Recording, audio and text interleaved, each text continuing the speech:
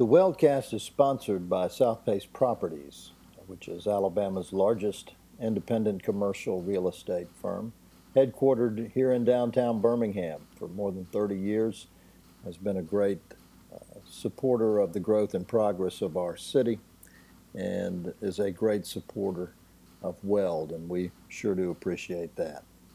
Our guest today is Dr. Reagan Durant, who is Associate Professor in the Division of Preventive Medicine at the University of Alabama at Birmingham. Also the Medical Director for Cooper Greene Mercy Health Services, which is the successor to Cooper Greene Hospital, which is the indigent care hospital for Birmingham and Jefferson County. Indigent care and the lack of adequate indigent care is an issue with a long history in Birmingham, and efforts to address it date back really, modern efforts to address it date back really to about the mid 1950s. Cooper Greene was established, Cooper Greene Hospital, in 1972. The hospital had what I think we can accurately and charitably call a checkered history of success and support from the community, to the extent that it was closed for inpatient services 4 years ago this month, right at the end of 2012, and since has been in a transition to providing outpatient services. Dr. Durant, I think it's fair to say that by and large our community may be underinformed, if not uninformed, about the activities at Cooper Greene since the inpatient services were discontinued 4 years ago. Can you take a minute and bring us up to speed? Sure. I'd be happy to do that. Always happy to try to inform the public about what I think are some of the wonderful things going on at Cooper Greene. So, as you mentioned, Cooper Greene historically have been both an inpatient hospital and an outpatient clinic. And at the end of 2012, the decision was made to close the hospital and leave the clinic or outpatient portion of the operation open. And in the midst of that transition, the hospital obviously was closed, and it had a bit of a ripple effect on the outpatient operation as well, in terms of some attrition of patients. Patients didn't necessarily realize that the outpatient portion was still going to be open, and felt like the whole thing was closed, and felt like even they couldn't even get their clinic or outpatient care there anymore. And then the instability also created some attrition of staff as well, particularly physician staff. And so it left even the remaining portion in a less than desirable state, with patients lost and staff lost, and quickly trying to recover, particularly at a time when there was still uncertainty about where patients even were going to get their inpatient care. Right. So what has happened in the interim, and what happened very quickly in 13, is that the county entered into contractual agreements with inpatient facilities so that inpatient care could be provided for Cooper Greene patients. And those facilities or those systems include UAB, St. Vincent's, and Princeton Baptist.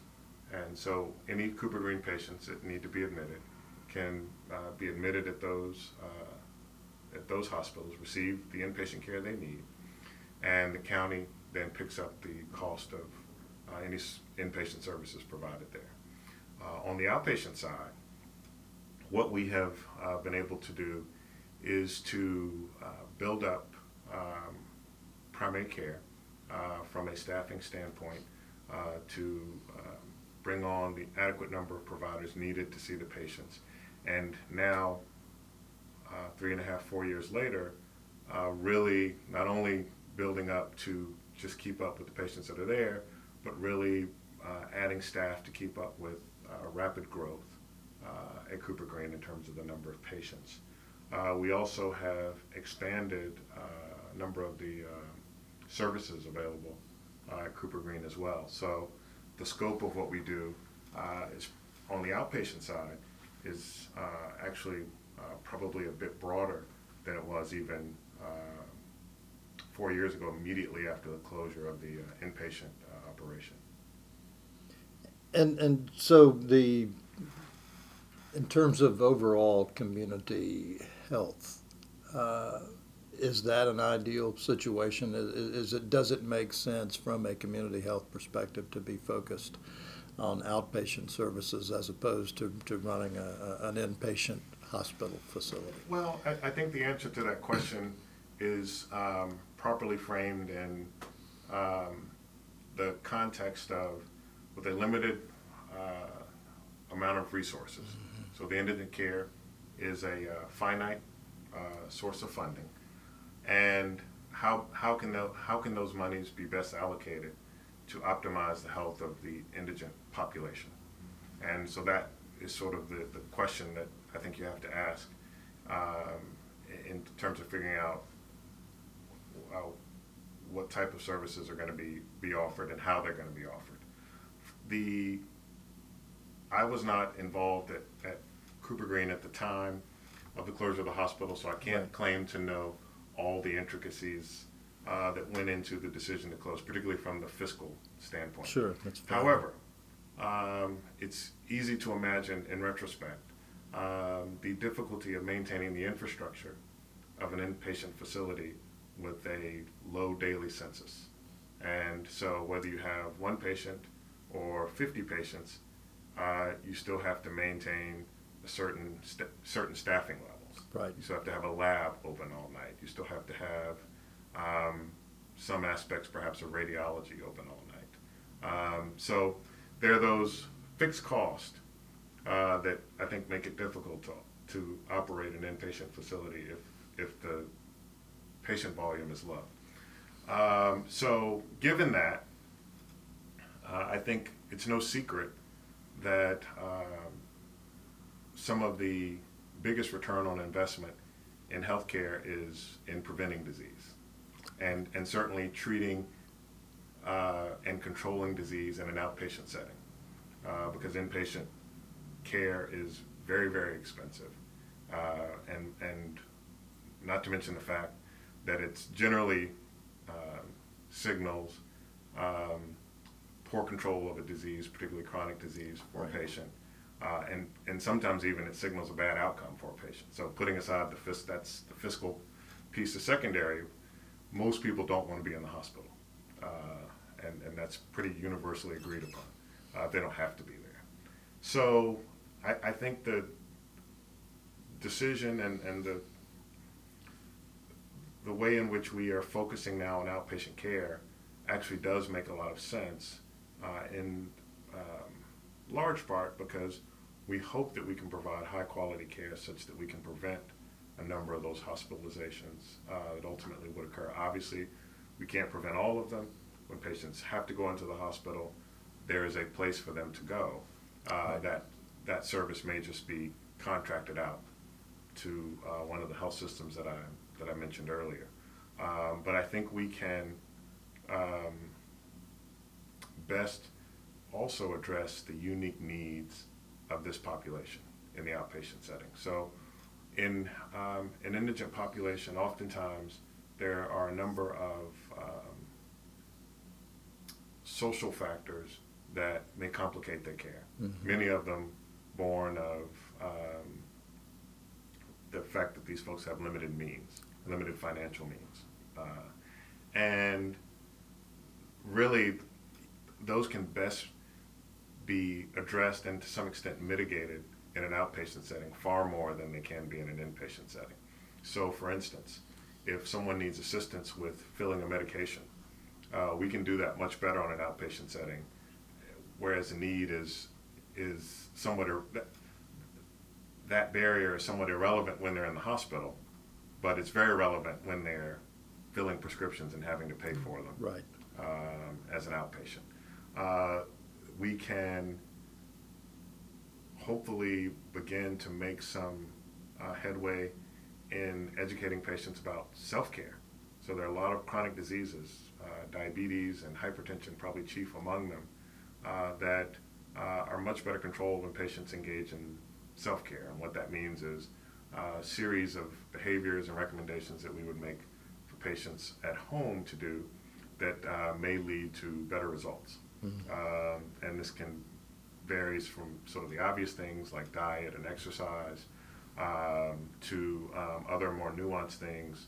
For instance, with diabetics, just making sure that sugars are checked and making sure that they are following the appropriate diet specific for diabetics. Again, these are all things that are far more conducive to the outpatient setting than they are obviously on an inpatient setting. So for all those reasons, I think that the focus on outpatient care is very much appropriate, and in many ways we may get more bang for our buck. Not only from the fiscal standpoint, again, that's somewhat secondary, but more importantly in terms of focusing on prevention and control of chronic disease and hopefully getting better outcomes. And I would think in the sheer number of people that you're able to Yes. reach as well. Yes, exactly. How would you characterize indigent care, both the availability and the level of indigent care that I guess both on a historic basis here in Birmingham and with specific initiatives that you're undertaking here through Cooper Green now? So, in terms of accessing indigent care here in Birmingham and more widely Jefferson County, given that Cooper Green is a county-sponsored Yes. Entity, I think Birmingham is probably unique, and Jefferson County at large is unique relative to other counties in the state. Number one, Cooper Green in and of itself, as a county-funded care provider, is alone in the state of Alabama. I'm not aware of any of the other counties in Alabama that have public funds earmarked to provide indigent care. In addition to Cooper Green, Birmingham also has a number of federally qualified health centers, which are sponsored by, they receive funding from the federal government, and but those centers also provide a good deal of care to the indigent. And then larger institutions in Birmingham, UAB, St. Vincent's, Princeton, also provide a fair amount of uncompensated care. So I think relative to other counties in the state, Jefferson County actually has better access. That being said, it's still there still are a number of people who live at or below the poverty line who have a great deal of difficulty getting care. Unfortunately, some of those avenues that I mentioned can only be accessed for catastrophic care. And so someone has an event and then they have to go into the hospital. I think what sometimes is lacking, and it's a void we try to fill at Cooper Green, is that patient who has risk factors, known risk factors for a particular disease or a particular bad outcome, and that patient can't get access to care to begin to have those risk factors addressed. Or in some cases, the patient even more downstream may get an actual diagnosis, let's say of high blood pressure, and has not had any complications from high blood pressure, but unfortunately without access to care and without access to medication, the high blood pressure goes uncontrolled, and then the patient has some bad outcome. Right. So I think that's the part of the care continuum that where patients fall through the cracks, because then they show up in an ED or show up in the hospital, and maybe they've had a known diagnosis for years, but then never had an opportunity to get it treated. Again, that's much of what we're trying to do with our patients at Cooper Green. Well, and you mentioned diabetes, you mentioned hypertension, high blood pressure. I mean, what else do you look for? What are the sort of flashpoints in terms of indigent health? Well, so it's common. It's if you look at epidemiologic data for the state and for the nation, it's not terribly different than what you see across the population. I'd say in Jefferson County, just because of demographics and because of the disproportionate number of African American residents of Jefferson County that also are poor, we see higher proportions of diabetes and hypertension just because those diseases are more prevalent among African Americans. But we also see a fair number of cancers. So we sort of see them at two ends of the spectrum at Cooper Green and in between, but the two sort of extreme ends. We have screening programs at Cooper Green, so breast cancer screening, cervical cancer screening, as well as colon cancer screening. And sometimes we detect malignancies at that end of the spectrum, which if they're going to be detected, that's ideally Right. Where you'd like to detect them. Unfortunately, we also see people with fairly advanced tumors that come in that perhaps haven't had access, never been screened, or maybe even knew something was wrong, Mm-hmm. and then finally, the symptomatology just became intolerable, came in to be checked, and then of course they've got some advanced Right. tumor that hopefully at that point still is amenable to some sort of therapy. We also see a number of patients with chronic pain. So we have a population that is a little bit skewed toward middle age. And so our average age is probably in the early to mid 50s of our patient population. And unlike a typical, I think, outpatient clinic operation where you'd see a larger number of patients in their 60s and older, we are seeing more middle-aged folks, and many times that's what brings people in that phase of life to the doctor, musculoskeletal pain. And it runs the gamut from people who have chronic low back pain to all sorts of, that's the main one, but all sorts of musculoskeletal pain. And that is a huge portion of our population that we are increasingly trying to manage, not only with pain medications, but then also with more of a multidisciplinary approach that includes other complementary modalities such as physical therapy, actual interventions, so patients may be eligible for injections that may lessen their dependence on chronic pain meds.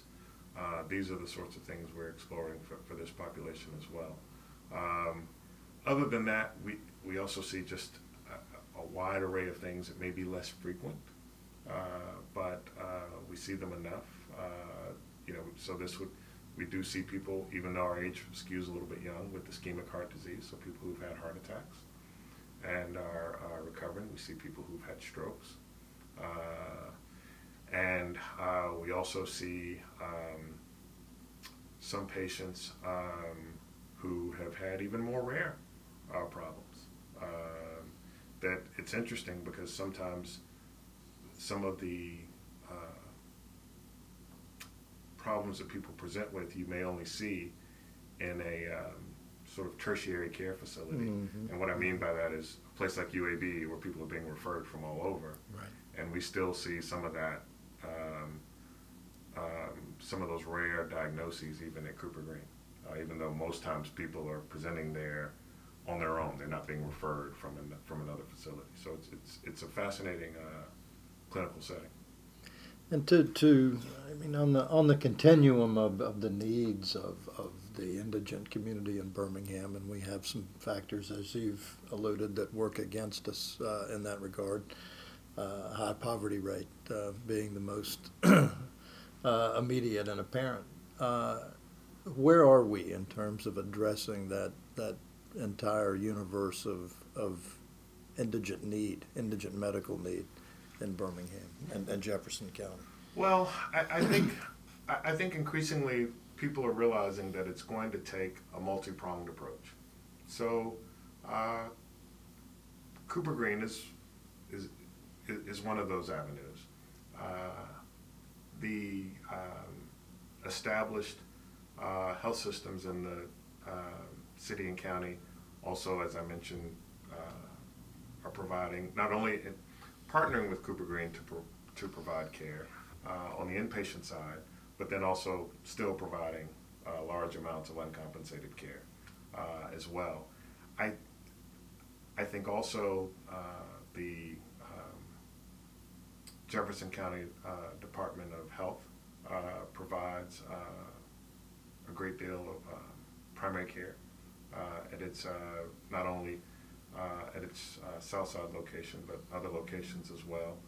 And I think that there are some movements afoot out in the community to try to see how local resources can be marshaled to provide increased access to care for the indigent.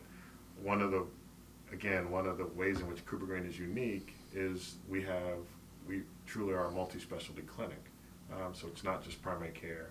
We have probably the most frequently utilized specialties on site, with the exception of maybe one or two. Most clinics that serve the indigent exclusively don't have that sort of access. Mm-hmm. So there are movements afoot in the community, I think, to get access for many of these patients to specialty care, essentially by creating a network of specialty care providers who are willing to see some of these patients at lower or no cost. Because like so many things, there's a pathway that people go down in being evaluated for a medical problem, and it is very difficult and, quite frankly, from a provider standpoint, frustrating. If a patient gets in, is seen, you diagnose something that requires some evaluation by a specialist, and then there's no specialist Right. to refer them to. Right. So then you're just stuck, and more importantly, the patient is stuck. Mm-hmm. And so I think I think increasing access to specialty care is one of the main ways in which patients who are indigent can be helped. But we've got a ways to go here in Jefferson County. How would you characterize the level of coordination and communication between these various entities who are coming at this? So I think I honestly think it's hit or miss. I think there is a lot of effort more recently to really try to have coordinated efforts. And I think it's a common acknowledgement that given the large numbers of people living in poverty in Jefferson County, no one solution and no one entity can reasonably be expected to assume responsibility for care of all of those folks. And unfortunately, on the trajectory we're on, that number is likely going to continue to grow, unfortunately, just looking at trends. And so I think there is an effort to try to coordinate various approaches. So the effort to create a network of specialty providers, that's sort of a lot of groups coming together, including representatives from multiple health systems even, to try to figure out how to do that. The Jefferson County Department of Health, I think, has taken a leadership role in trying to figure out sort of what should be the health priorities for the county, with a particular focus on the indigent, and then how do we go about addressing those priorities. So there's been some and they've brought people in to give input from outside the Department of Health, a number of stakeholders. So I think those are examples of ways in which there's an attempt to provide some coordination between different groups or different efforts. At the same time, it's also very difficult because sometimes the population can be transient, and sometimes they just want to get care wherever they can get it at that moment, and sometimes that makes it a little bit difficult to coordinate it. So, it's not uncommon that I have a patient that's established with me, but then I talk to the patient on a routine visit, and they say, "Oh, I went to X last week," and I say, "Oh, well, why didn't you call me, or why didn't you come to our urgent care, Cooper Green?" And say, "Oh, I didn't have a ride, and I could only get to this place," Right. Or I was already over there, and so, that's. Let me emphasize, that's not the only barrier to coordination. Sure. But it's one thing that makes it a bit tricky, because it's a population in many instances that have social factors that preclude them from having continuity of care in a very intentional and way that fits with their other competing demands Right. in their lives. What's the single greatest challenge or need, both in terms of Cooper Green's efforts to serve the indigent population and our general attitude in our community toward indigent needs, particularly medical needs? Sure. So I think from our vantage point, one of the things that we really strive for is to empower people with regard to their health. And at times that can sound a bit like a cliche, but what I mean by that specifically is we want to provide care in the traditional sense. If therapies are needed, we'll prescribe them or recommend them, or in some cases perform them. But at the same time, we want to move more toward a model where a patient has let's say a chronic disease, and the discussion about the management of that disease is a twofold discussion. On one side of the fence, we're talking about what we as the providers are going to do, but then on the other side, and perhaps a fence is a bad metaphor, because really we're thinking of these things as overlapping, not being separate or otherwise disjointed.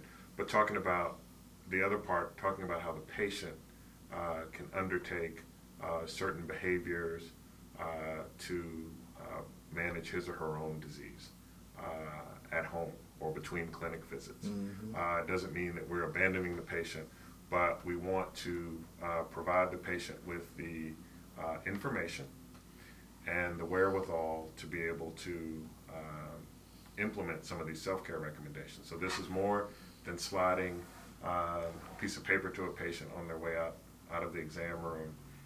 It's more than saying, hey, go to this website on your phone and it'll tell you everything you need to know. What we really want to do is figure out for any given patient what the recommendations are. That's the easy part. And then the more difficult part is, so how are we going to implement this for you in a way that is feasible for you? And that's where we really do have to critically think about the unique needs of that patient and his or her unique home environment, and figure out what's going to be feasible and what's not. It may be that portions of it just simply are not feasible. Right. But let's focus on the ones that are, as opposed to treating every patient the same and assuming that it's just a matter of ingesting the information and then implementing, when we know with our population there are a number of barriers that some of them face in terms of even doing what perhaps you or I would consider very basic. Right. The second part of your question was, how do we influence our, I guess, as a society, given the microcosm that is Jefferson County, how to influence attitudes about indigent care? I would say this, as residents of the same county, regardless of how we frame it, we're all, to borrow a word from the insurance industry, we're all in the same risk pool. Right.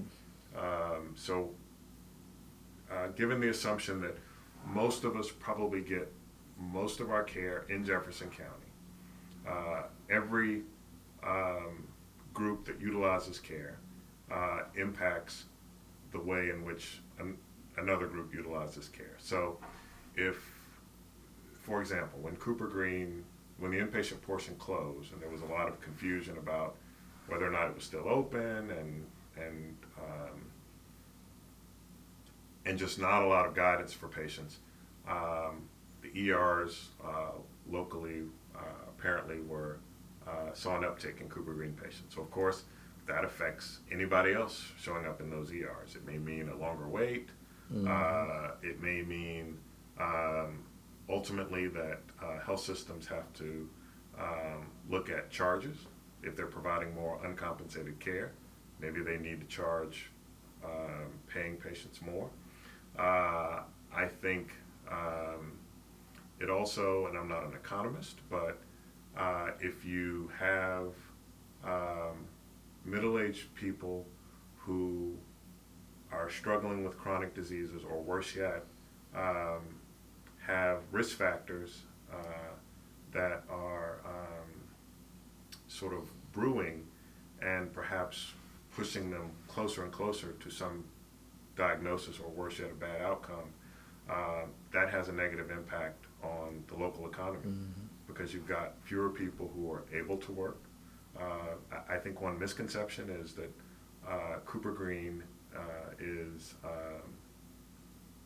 utilized only by people who, for whatever reason, aren't working or have not worked historically.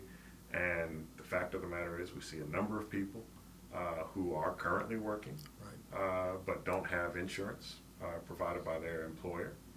And we see folks who unfortunately have recently worked but have lost jobs because of health problems. And perhaps if the health problem could be addressed, then they could go back to work. So for all of these reasons, there perhaps is a tendency to think that the problems facing the indigent and their lack of access to care somehow can be quarantined to that group and may not have an impact on the lives of others. But the fact of the matter is, if those folks don't receive care, it can be detrimental to the entire county. And I just enumerated 2 or 3 ways. Like I said, I'm not an economist. I'm sure someone could, list uh, many, many more Right. ways in which it has a negative impact. So, short way of saying, it's a problem that we as a local community in this county have, and it's beneficial to all of us to make sure that our efforts at Cooper Green are supported and ultimately to make sure that the support keeps up with the need. Well, and presumably one step in that direction came back in September when the county commission expressed support for building a new facility for Cooper Green Mercy Health Services. Your thought about where that process is? The commitment was, or the presumed commitment would be about $55 million to build a new facility. What would that entail? What would be available through that facility, and what impact would it have on your efforts? Right. So the as you mentioned, it's still in the exploratory phase in terms of figuring out how it could be built, with one big piece of that being the financing. For us, it would be a tremendous improvement. We've made Herculean efforts in the current building to essentially adapt to the existing space. The space was a combination of inpatient and outpatient space. So some of the inpatient space is now being used as outpatient space. In some ways, it works okay. In other ways, it's not the most ideal. And the new building would allow us to just on a very basic level have spaces customized to our needs, and when I say our needs, I really mean the patient's needs. Mm-hmm. It would allow us to really think in some innovative ways in which we can create space on site, again, to address the unique needs of the patients. So, for instance, if we wanted to have a robust if we wanted to continue what is already in some aspects of what we do, a robust patient education effort. We do that now in diabetes clinic, Cooper Green. If we wanted to expand that to other chronic diseases and as well as continue it in diabetes clinic, it'd be nice to have customized space for that, instead of just having to find a large room where that group can meet. Mm-hmm. And there may be specialized needs that could be addressed. So, for instance, if there are, if we wanted to create information repositories online, we could have stations for that, or we could have learning spaces set up to be more interactive. Mm-hmm. Then again, just a room and someone standing with a chart or PowerPoint with sort of a makeshift screen. So for all of it, and quite frankly, we can in addition to those unique aspects, just in terms of the patient care, we can design it in a way that really improves the patient experience. I think one of the things that we strive for at Cooper Green is to create, number one, to deliver high quality care, and right along with that is to create a patient experience that's comparable to other places in town. It doesn't mean that we're going to allocate resources for every bell and whistle that you might find somewhere else, but in terms of just sort of nuts and bolts things, we want patients to come in and to leave feeling like they've been treated with respect, come in feeling like the system is set up to facilitate their getting care, as opposed to the system is set up with inherent barriers to care, even within Cooper Green, even once they access Cooper Green. And the interesting thing is that even the physical structure plays into whether or not that experience is more positive or in some ways negative. So all of those things are potential benefits of a new building. Well, with that, I'm going to remind our listeners that Weldcast is brought to you through the good graces of our friends at South Base Properties, which has been headquartered in downtown Birmingham for more than 30 years. And I'm going to thank our guest, Dr. Reagan Durant, the medical director at Cooper Green Mercy Health Services and an associate professor in the Division of Preventive Medicine at the University of Alabama at Birmingham. Thanks, Dr. Durant, so much for your time. Oh, thank you for the opportunity.